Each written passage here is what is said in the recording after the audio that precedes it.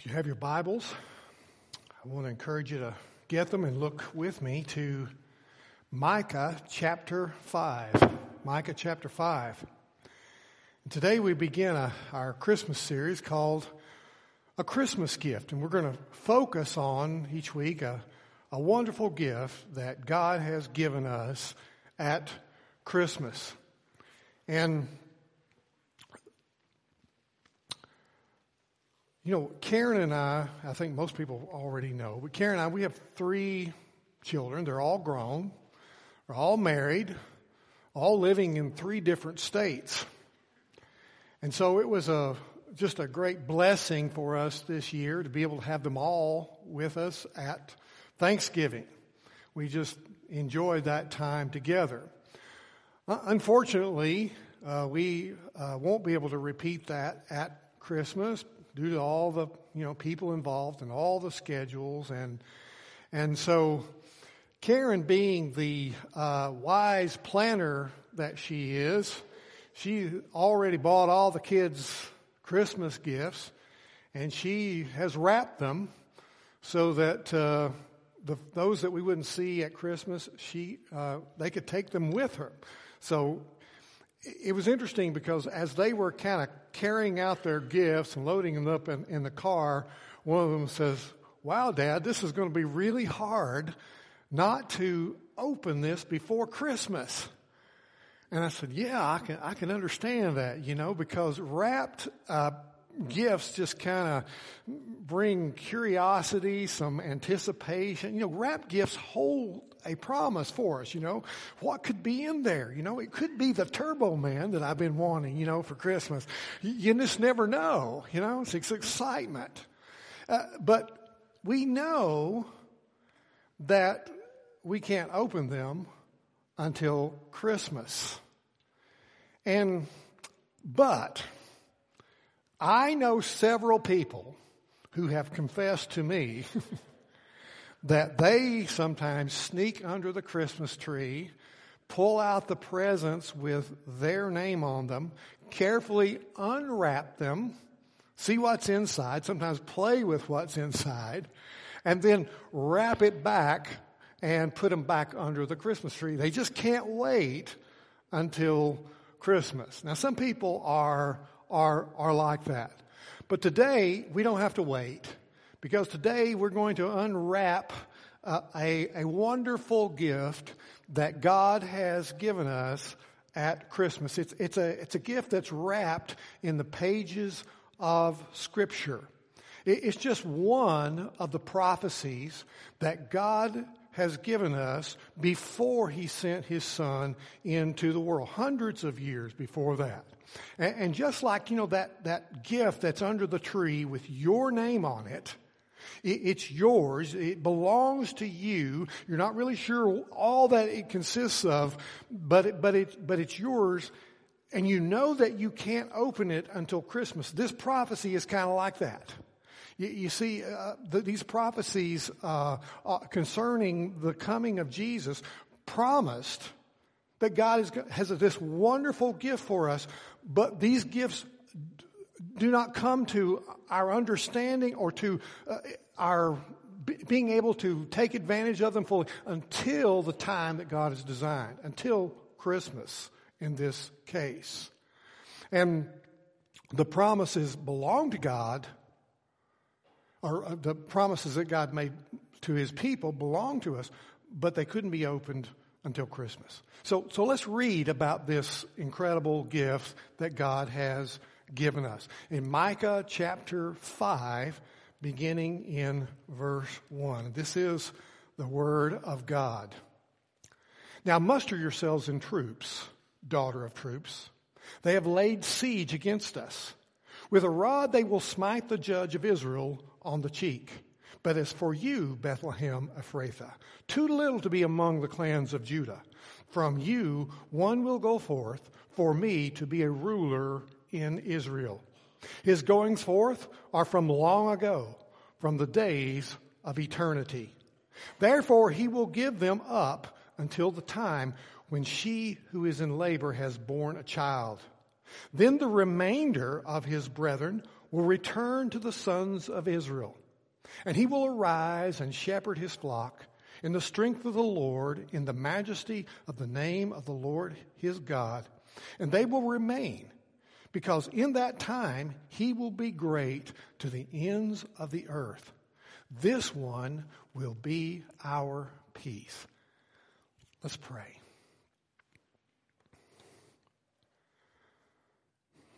Our Father, we are grateful for the promise of this prophecy that you have given us.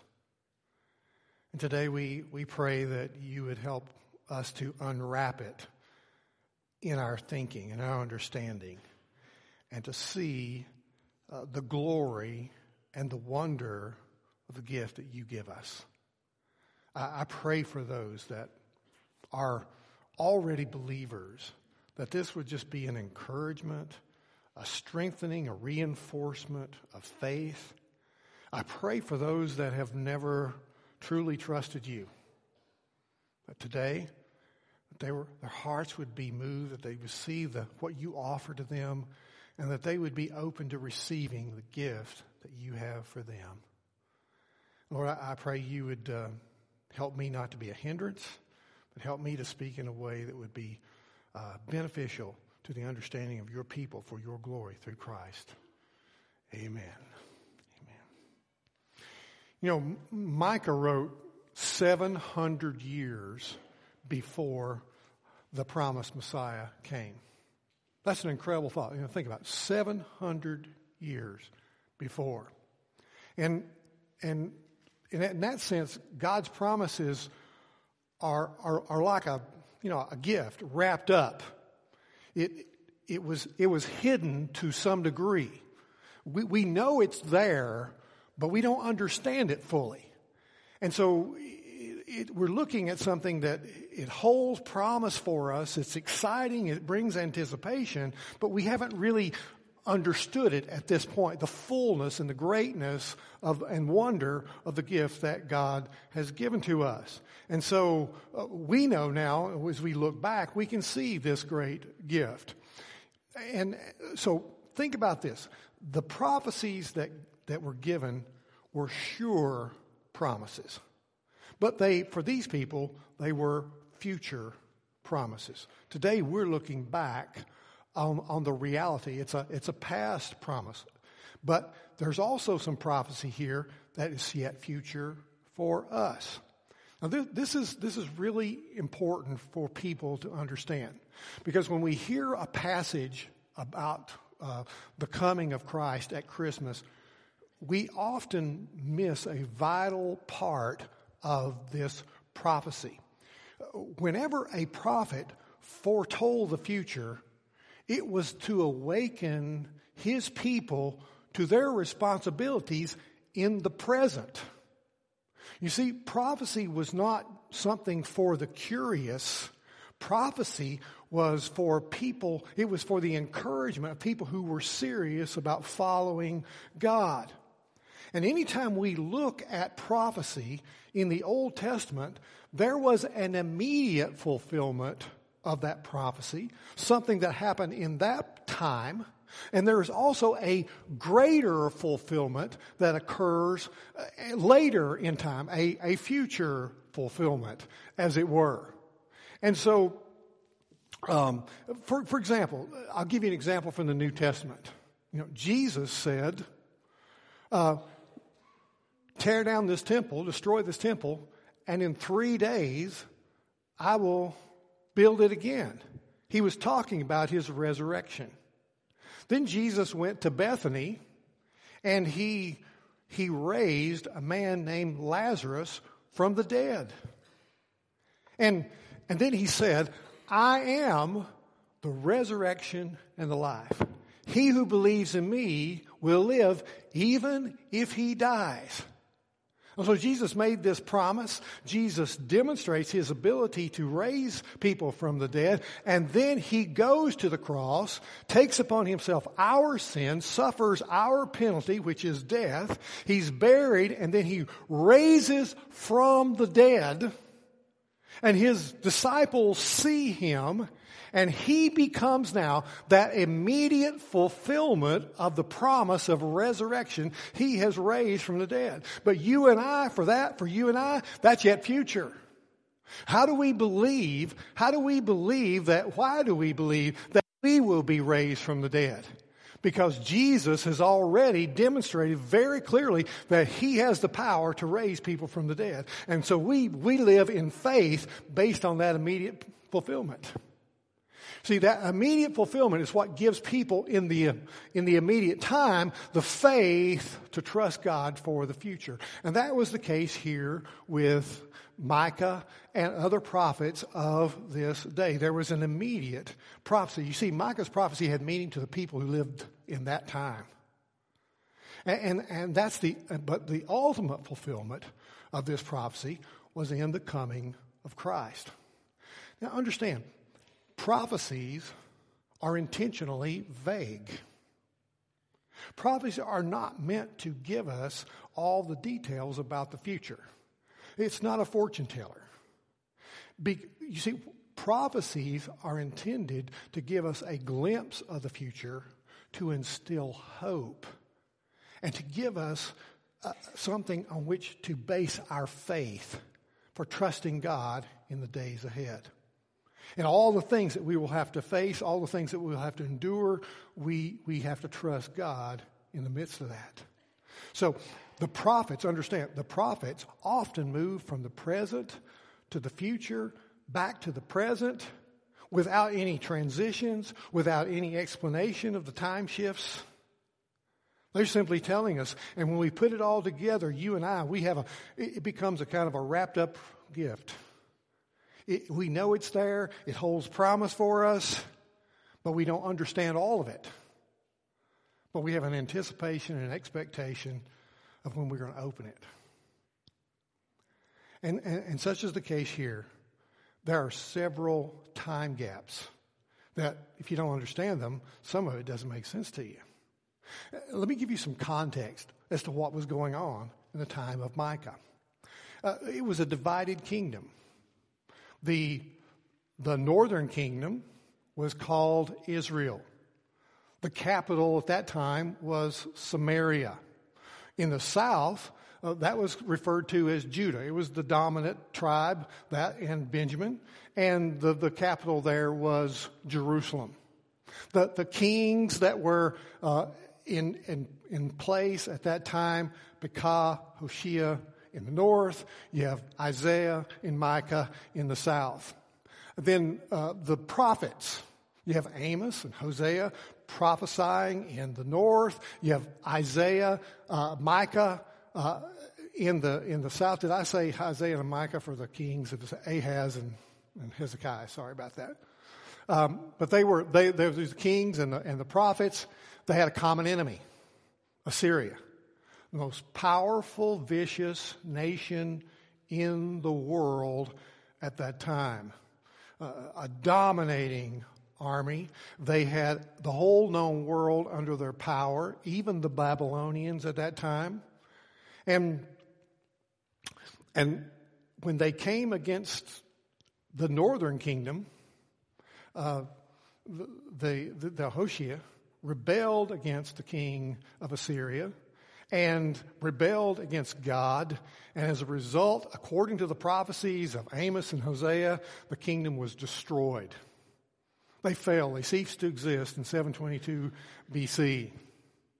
But then they were coming from the north, the northern kingdom first, and then they come to the southern kingdom. The southern kingdom is now under attack, under siege.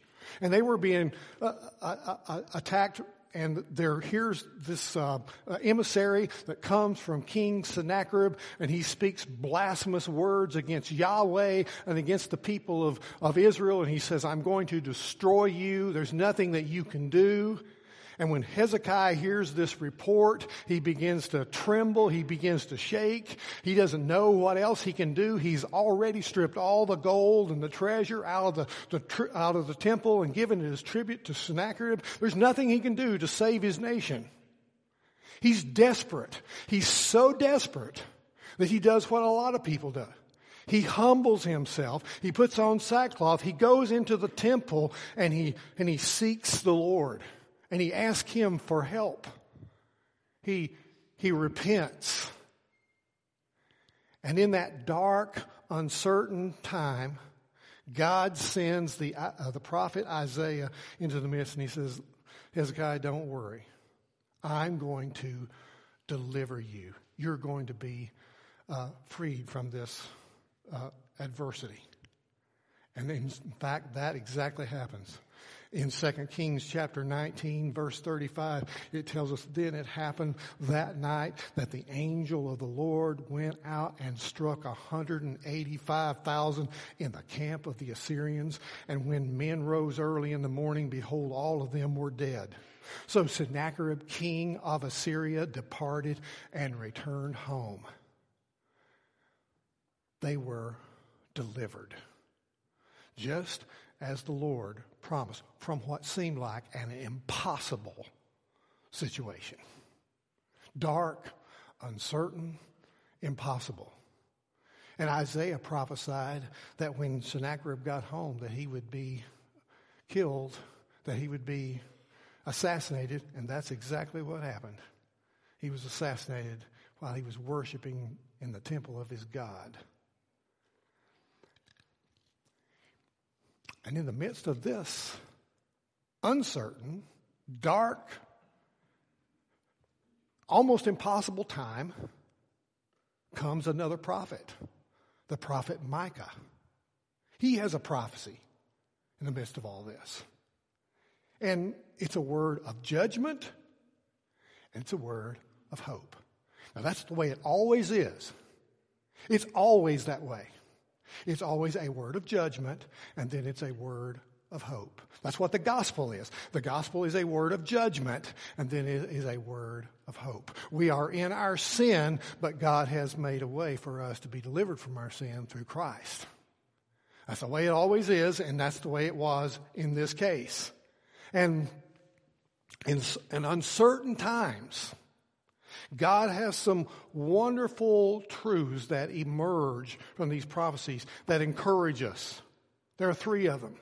First, in uncertain times, remember that God knows your biggest problems. God knows your biggest problems. Judah would escape judgment by the Assyrians, but they are not going to escape judgment altogether. In fact, he says in Micah chapter 5 and verse 1, now muster yourselves in troops, daughter of troops. They have laid siege against us. With a rod they will smite the judge of Israel on the cheek. Now here, Micah looks ahead to the Babylonian siege of Jerusalem in 586 BC. We're talking 136 years in the future. See this big time jump here, this time gap? And this is the fall of the southern kingdom. And here's what he says. You can muster your troops. You can call out the military. You can do all that you can, but nothing is going to prevent your enemy from just coming right through your defenses and coming right to the king and smiting him across the face with a rod. So many soldiers are encamped around Jerusalem that Micah calls her the daughter of troops. That's a daughter was a way of speaking of the city. You're a city of troops. That characterizes your nature. You're surrounded by troops. And history tells us in 2 Kings chapter 25 that when Zedekiah, the king of Judah at that time, and his officials realize how hopeless the situation is, they try to escape out the wall during the night from the Babylonians. But the Babylonians capture them. And what they do, what's the first thing they do? They take the king and they smite him across the face with a rod. Then they execute his sons before his eyes, and then they put out his eyes, and they bind him, and they take him to Babylon, where he lives out the rest of his days in exile. They utterly humiliated him. There was nothing that they could do to prevent it. But now, listen, both kingdoms are gone. Israel as a nation no longer exists. So how can all these prophecies that these prophets and Micah in chapter 4, how can all of these prophecies possibly be fulfilled? It just seems impossible. But you see, when you look back, you see that Micah promised that the nation of Israel is going to be united, that the people are going to return to the land, that Jerusalem is going to be the most important city in the world, that the temple is going to be rebuilt, that the worship of Yahweh is going to be restored. Instead of the Gentiles coming against the Jerusalem in battle, that they're going to come to worship the Messiah. There's going to be peace among the nations because they would obey God's truth, submit themselves to the Messiah, that they're going to destroy their instruments of war. This is what Micah is saying. And now here, the kingdoms are gone. How could this ever possibly happen? Well, that's where verse 2 comes in. He says there, but as for you, Bethlehem Ephrathah, when everything looks dark, when everything looks uncertain, when things look hopeless, don't miss that little conjunction. But God is not through. God is going to fulfill His promises. God knows your biggest problems, whatever they are, everything. And even though it looks uncertain, and though you don't see how it could ever work out, God is still at work. And listen, He's at work in your life. And He is going to fulfill His purposes and His plans and His promises in your life. Even when it looks like it's impossible. Even when it's so uncertain, He will do that. When Mary McLaren was 13 years old, she was dog-sitting a beagle named Otis for some friends while they were away. And she decided to take Otis for a walk. And they hadn't gone very far when suddenly panic and terror overcame Mary. She suddenly realized that she was lost. And she had no idea how to get back to the place where she was. I mean, she had not written down the address of the house where she was staying. She didn't have a cell phone.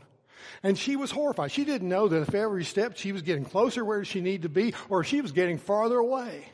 And she became so panicked that she just stops and she just begins to cry. Fortunately, a lady in the neighborhood saw her and she came over to her. And Mary explained her situation, that she was gone. And this lady recognized Otis, the dog, and she knew what house he belonged to, so she walked back with her to her home, to this home where she needed to be. Now, we all get lost at times, but Mary's situation is different. See, she suffers from a neurological disorder called developmental topographical disorientation. It affects about 2% of the population. Now, before you hit your spouse and start accusing them of having that, think twice, right? And see, she gets lost in the most familiar environments, and she has no sense of direction, no sense of orientation. People in this condition, with Mary's condition, they can get lost in their own home and not know where they depend upon other people to guide them. It's an amazing thing. And you see, when the Bible describes our condition, it describes us as being lost. We are lost. We're separated from God. We don't know how to get to God.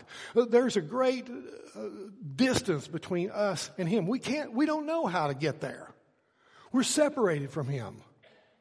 And that's why God sent Jesus.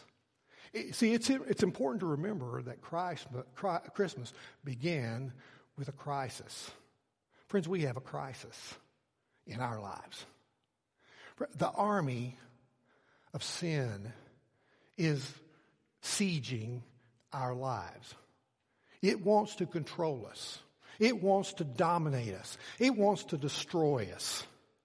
And it will. But God sent Jesus to show us the way, to show us the truth. See, He knows our biggest problem. Our biggest problem is that we are separated from God by our sin. That's the need of every single person in the world. We need God. We need to return to God through Jesus Christ.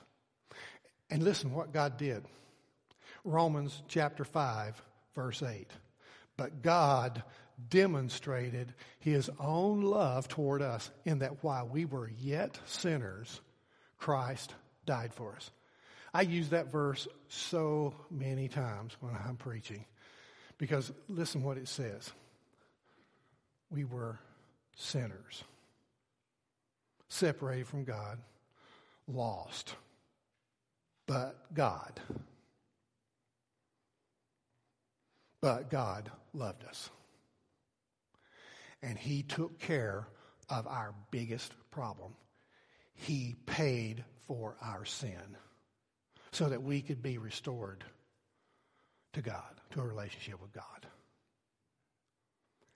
And listen, Christian, the same God that saved you when you were lost promises that He'll meet the deepest needs of your life as you continue to walk with Him. Romans 8:32 says, but He who did not spare His own Son, but delivered Him over for us all, how will He not also with Him freely give us all things? I mean, if God would give the most valuable thing in His life, His own Son, to suffer in our place, how much more will God not give us the things that we need in our life? You see, that's why I love those first two words of that verse of Romans 5:8. But God. See, your marriage may be hurting, may be broken right now. But God.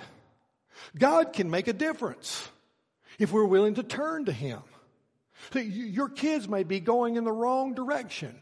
But God can get that son or daughter back on the right track. We seek Him. You see, you may be depressed, but God can restore your joy. You may be worried about your finances, but God can provide for you whatever you need. Your body may be sick, but God can give you grace in the midst of that. God can give you healing. He does sometimes. You may be stressed about your job, but God can give you peace, and He can give you patience in the middle of that. You may not know what steps to take in your future, but God can guide you into not only what's next, but He can guide you into what is best. See, when everything seems dark, uncertain, even impossible, remember, God knows your biggest problem. God has a solution for whatever it is you're facing in life. See, and that brings us, the next flows logically to this next great truth that emerges from this text. God always fulfills His promises. Micah chapter 5 in verse 2 says, but as for you, Bethlehem Ephrathah, too little to be among the clans of Judah, from you one will go forth for me to be ruler in Israel. His goings forth are from long ago, from the days of eternity. Now, Bethlehem was a small, obscure place. It was a place that was so small that it wasn't even listed among the principal places of Judah. And in fact, it says it was too little to be among the clans of Judah. Now, a clan was the smallest unit of measure in terms of population. A clan was a group of people less than 1,000 people. And so if Bethlehem can't even number among the clans, this is a sparsely populated or very small area, a rural area. Bethlehem means house of bread. It was a small village in the region of Ephrathah. And Ephrathah means fruitful. That's because it was an area where they grew crops of various grains. They had orchards and vineyards there. It was very fruitful, very fertile. And so when you come to Bethlehem, we're talking about a place it's a place out in the country. There's some crops growing there and a few people around. It's nothing. And it's mentioned a couple times in the Old Testament. Genesis tells us that Jacob buried his wife Rachel there after she died in childbirth. And Samuel tells us that David, the great king of Israel, came from Bethlehem. Other than that, not much happened at Bethlehem. But the little town of Bethlehem reminds us that God uses small, unlikely places and things and people to fulfill his promises. See, God promised, he says, from you, Bethlehem, one will go forth for me to be ruler in Israel. Notice that he says, one will go forth for me. That is, for God. In other words, this one comes forth. He's going forth to fulfill the promises of God. And by the time of Micah, all rulers in Israel, they were born in the magnificent city of Jerusalem. I mean, that's where kings were born. So, but remember, Jerusalem is going to be destroyed. It's going to be gone. So how is this promise going to be fulfilled? That he's going to bring in a ruler. Well, he's going to bring forth from the same place that he brought the ruler David. He can do it. See, he's going to fulfill his promise. And notice that it says his goings forth are from long ago, from the days of eternity. He's talking about his coming. This is not just any king. This is not just any ruler. This is one who existed in eternity. So that it's clear. There's no question. This one is the eternal Son of God who is coming to be the ruler of Israel. See, friends, God always fulfills his promises. Nothing can stop God from doing that. I mean, think about it. They've waited all these centuries for God to fulfill his promise. But time doesn't keep God from fulfilling his promises. Israel became hard-hearted and they rejected the Messiah when he came. But see, human sinfulness and rebellion doesn't stop God from fulfilling his promises. And Bethlehem was this insignificant place, but that doesn't keep God from fulfilling his promises. You know, when I was in Israel several years ago, I visited Bethlehem. And I waited in a long line in the oldest church in the world, the Church of the Nativity. And it's a church just kind of like this, maybe a little longer, but not as wide. And you go into a room like this, you go through a door and then you go down into a basement. And when you get down there is an outcropping of rocks. It looks kind of like a rock fireplace maybe. And then on the floor there's a silver 14-point star with a hole in the center. And when you get there, you can reach through the center and touch the rock to the place where scholars say Jesus was born. That is, if you can drag the people off that are there kissing the star and the ground. People literally, they have to have people there to drag people away because they're kissing the ground, weeping, crying, praying over this little spot. Now think about that. Out of you, Bethlehem, little, insignificant, nothing town, will come a ruler. One day, this place is going to have great significance. It does. Not because of that rock. There's nothing in that rock. But because of the one who came, the one who was born. Nothing keeps God from fulfilling his purposes. And the fact that Bethlehem was prophesied as the birthplace of the Messiah 700 years before Jesus was born is one of the prophetic markers that shows us that Jesus is indeed the Son of God. You know, there are more than 300 prophecies in the Old Testament about the coming of the Messiah, just the coming of the Messiah, all of which were fulfilled in the life of Jesus. And based on the laws of probability alone, only Jesus, born in Nazareth, can possibly be the Messiah. You know, you could compare it to dialing someone's phone number. And let's hope this doesn't ring while I'm doing this. There are 7 billion cell phones in the world. Over 7 billion. Now, how do I get through 7 billion cell phones to one cell phone that I want to call? Let's say I want to call my son in North Carolina. How do I get through 7 billion cell phones to this one number that I want to dial? Well, I dial 10 digits. And what do I begin with? I begin with the area code. It's 304. Probably most of us here have that number. It covers 1.8 million people. Now, already what we've done is we've reduced the number of people. We've gone from 7 billion to nearly 2 million.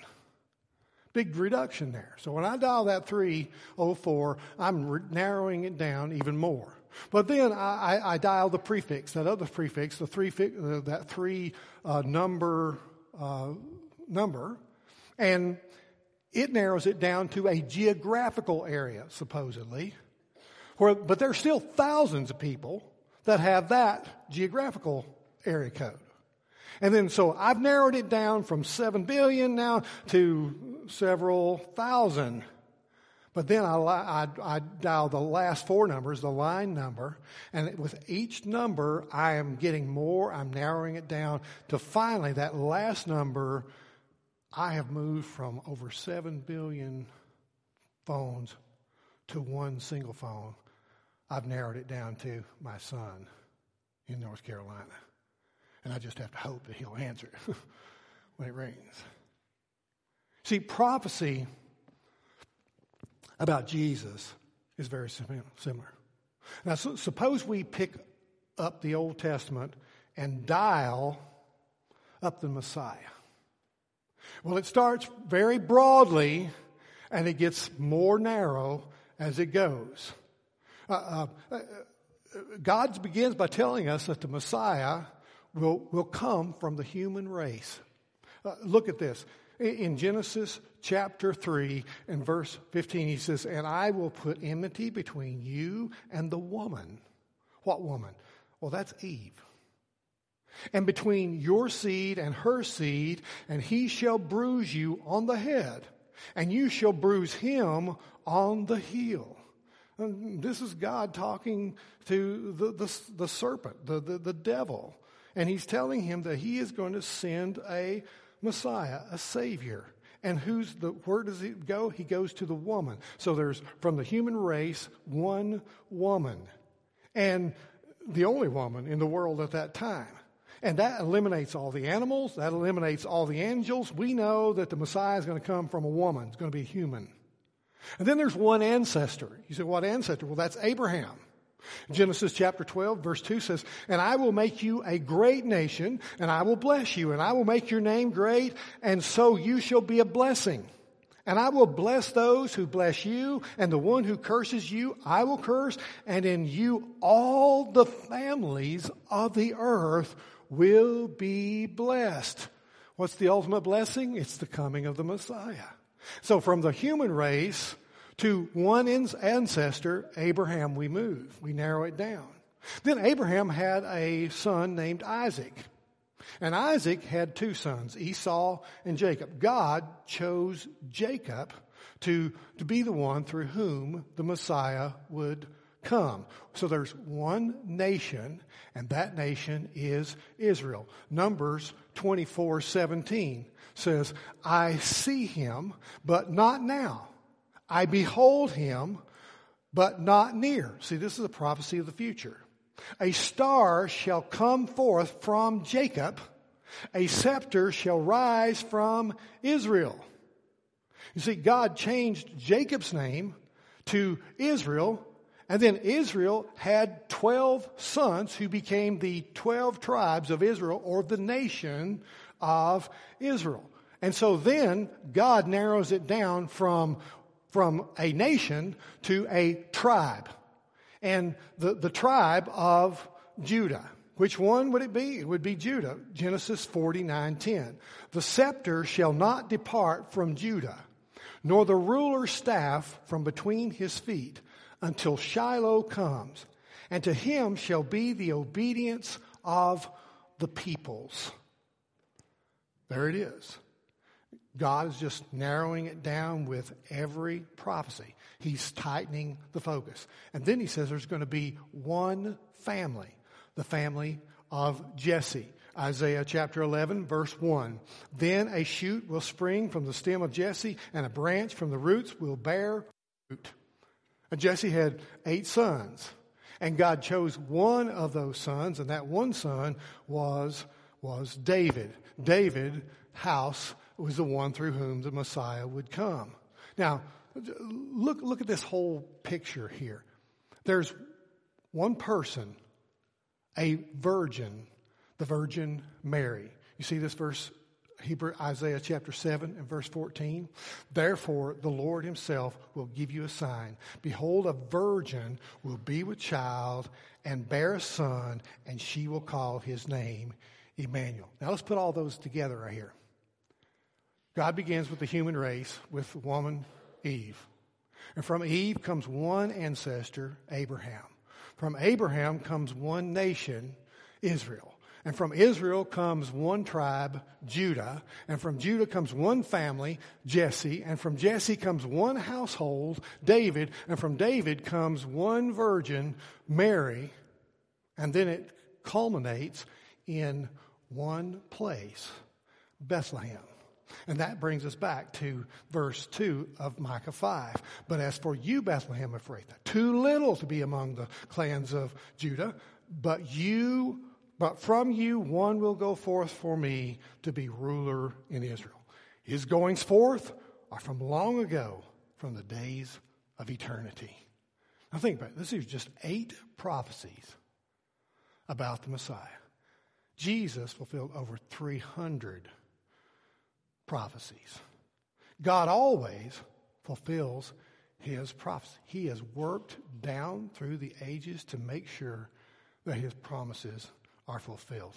And listen, he will make sure that the promises that he's made in your life are fulfilled. He is just as faithful to fulfill the promises he has made in your life as he is to fulfill the promises he made in the Messiah, because they go hand in hand. You know, things may look hopeless. They may look dark. May look uncertain. But God does fulfill his promises. Now, I say that, I remind you of that because, listen, oftentimes we do not understand God's working. We don't understand his timing. Look at verse 3. He says, therefore, he will give them up until the time when she who is in labor has borne a child. Then the remainder of his brethren will return to the sons of Israel. Now, friends, get this. This is a huge time gap here in this verse. We're not talking about something happening sequentially here. It refers to the fact that when Christ comes at his first advent, his people, Israel, will reject them.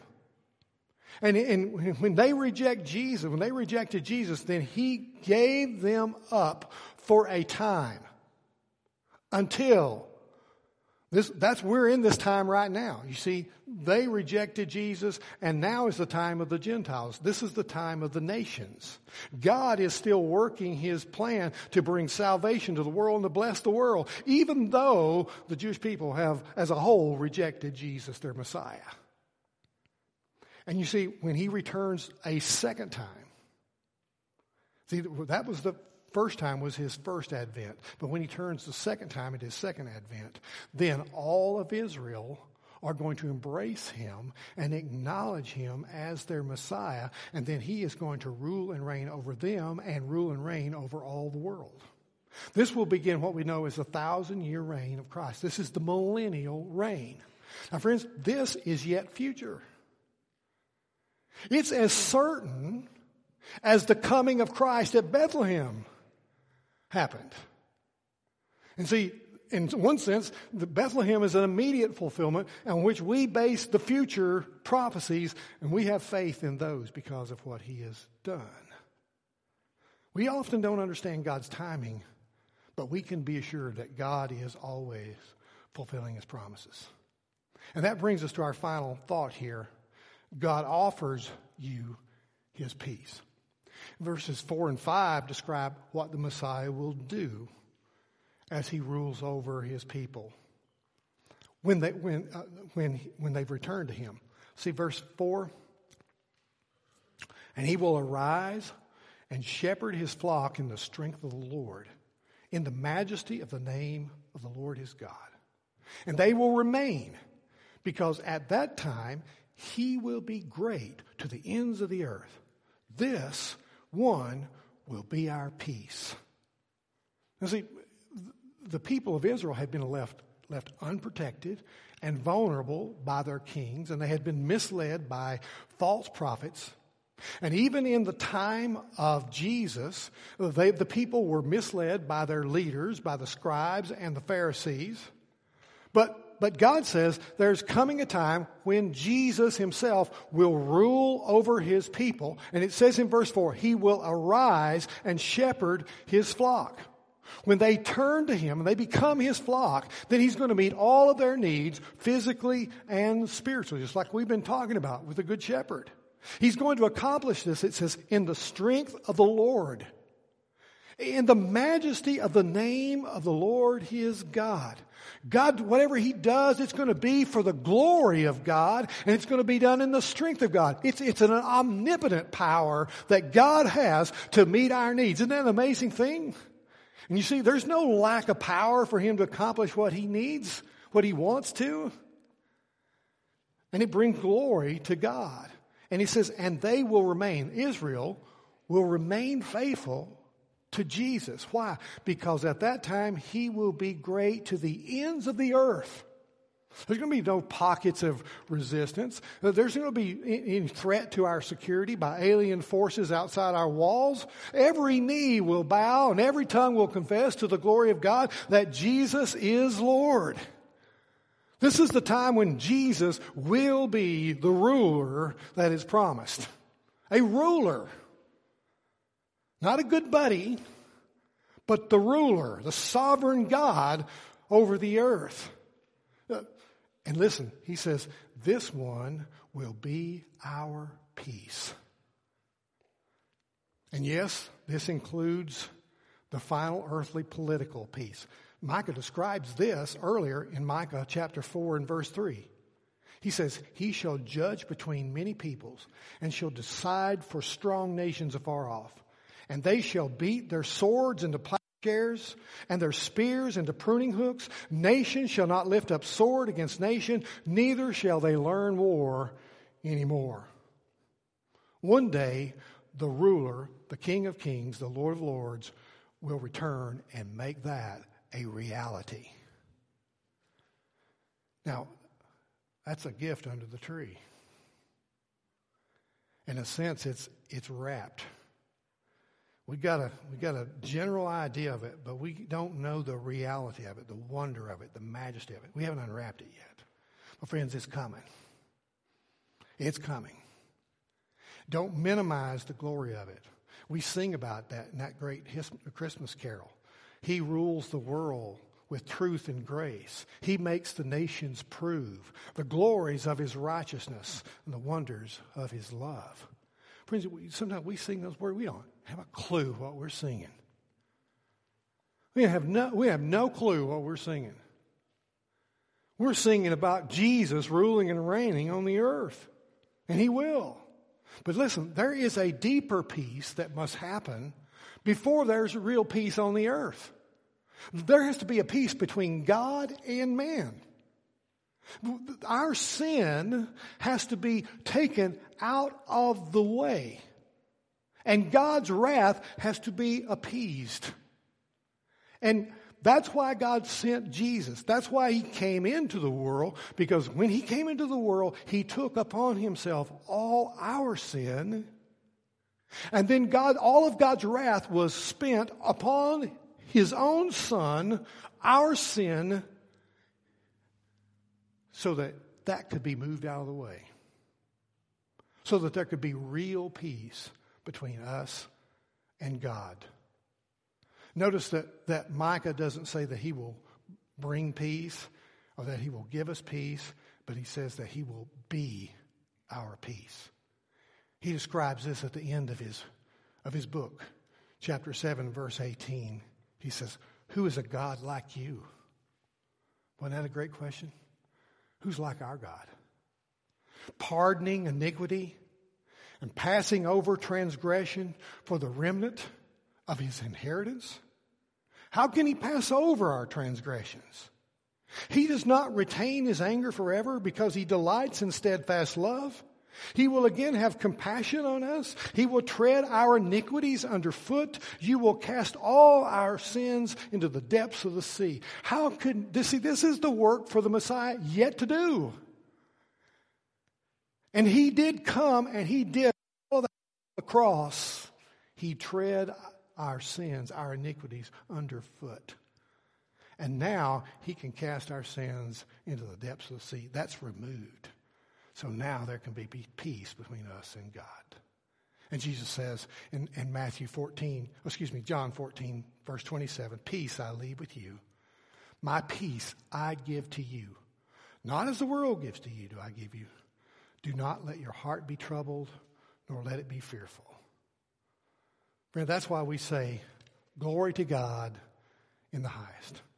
And on earth, peace among those with whom God is pleased. Listen, real peace is not simply being delivered from your circumstances. Sometimes people are praying, God, get me out of this situation, my circumstances, so I can have peace.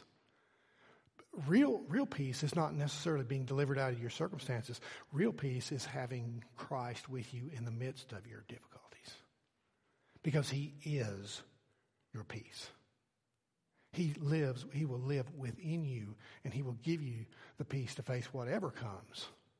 He's our hope. If Jesus is ruling in your life this Christmas, you can have peace. If he's not, there can't be peace. If you go to London, England, you could travel to a hospital called the Hospital of St. Mary of Bethlehem. It's the oldest institution dedicated to the confinement and care of mentally ill in all of England. It was started in 1247, and it became exclusively a mental hospital. Now, this is a terrible thing to think about, but especially in the 1800s, people from London would travel to the Hospital of St. Mary's at Bethlehem to watch the inmates who were classified insane.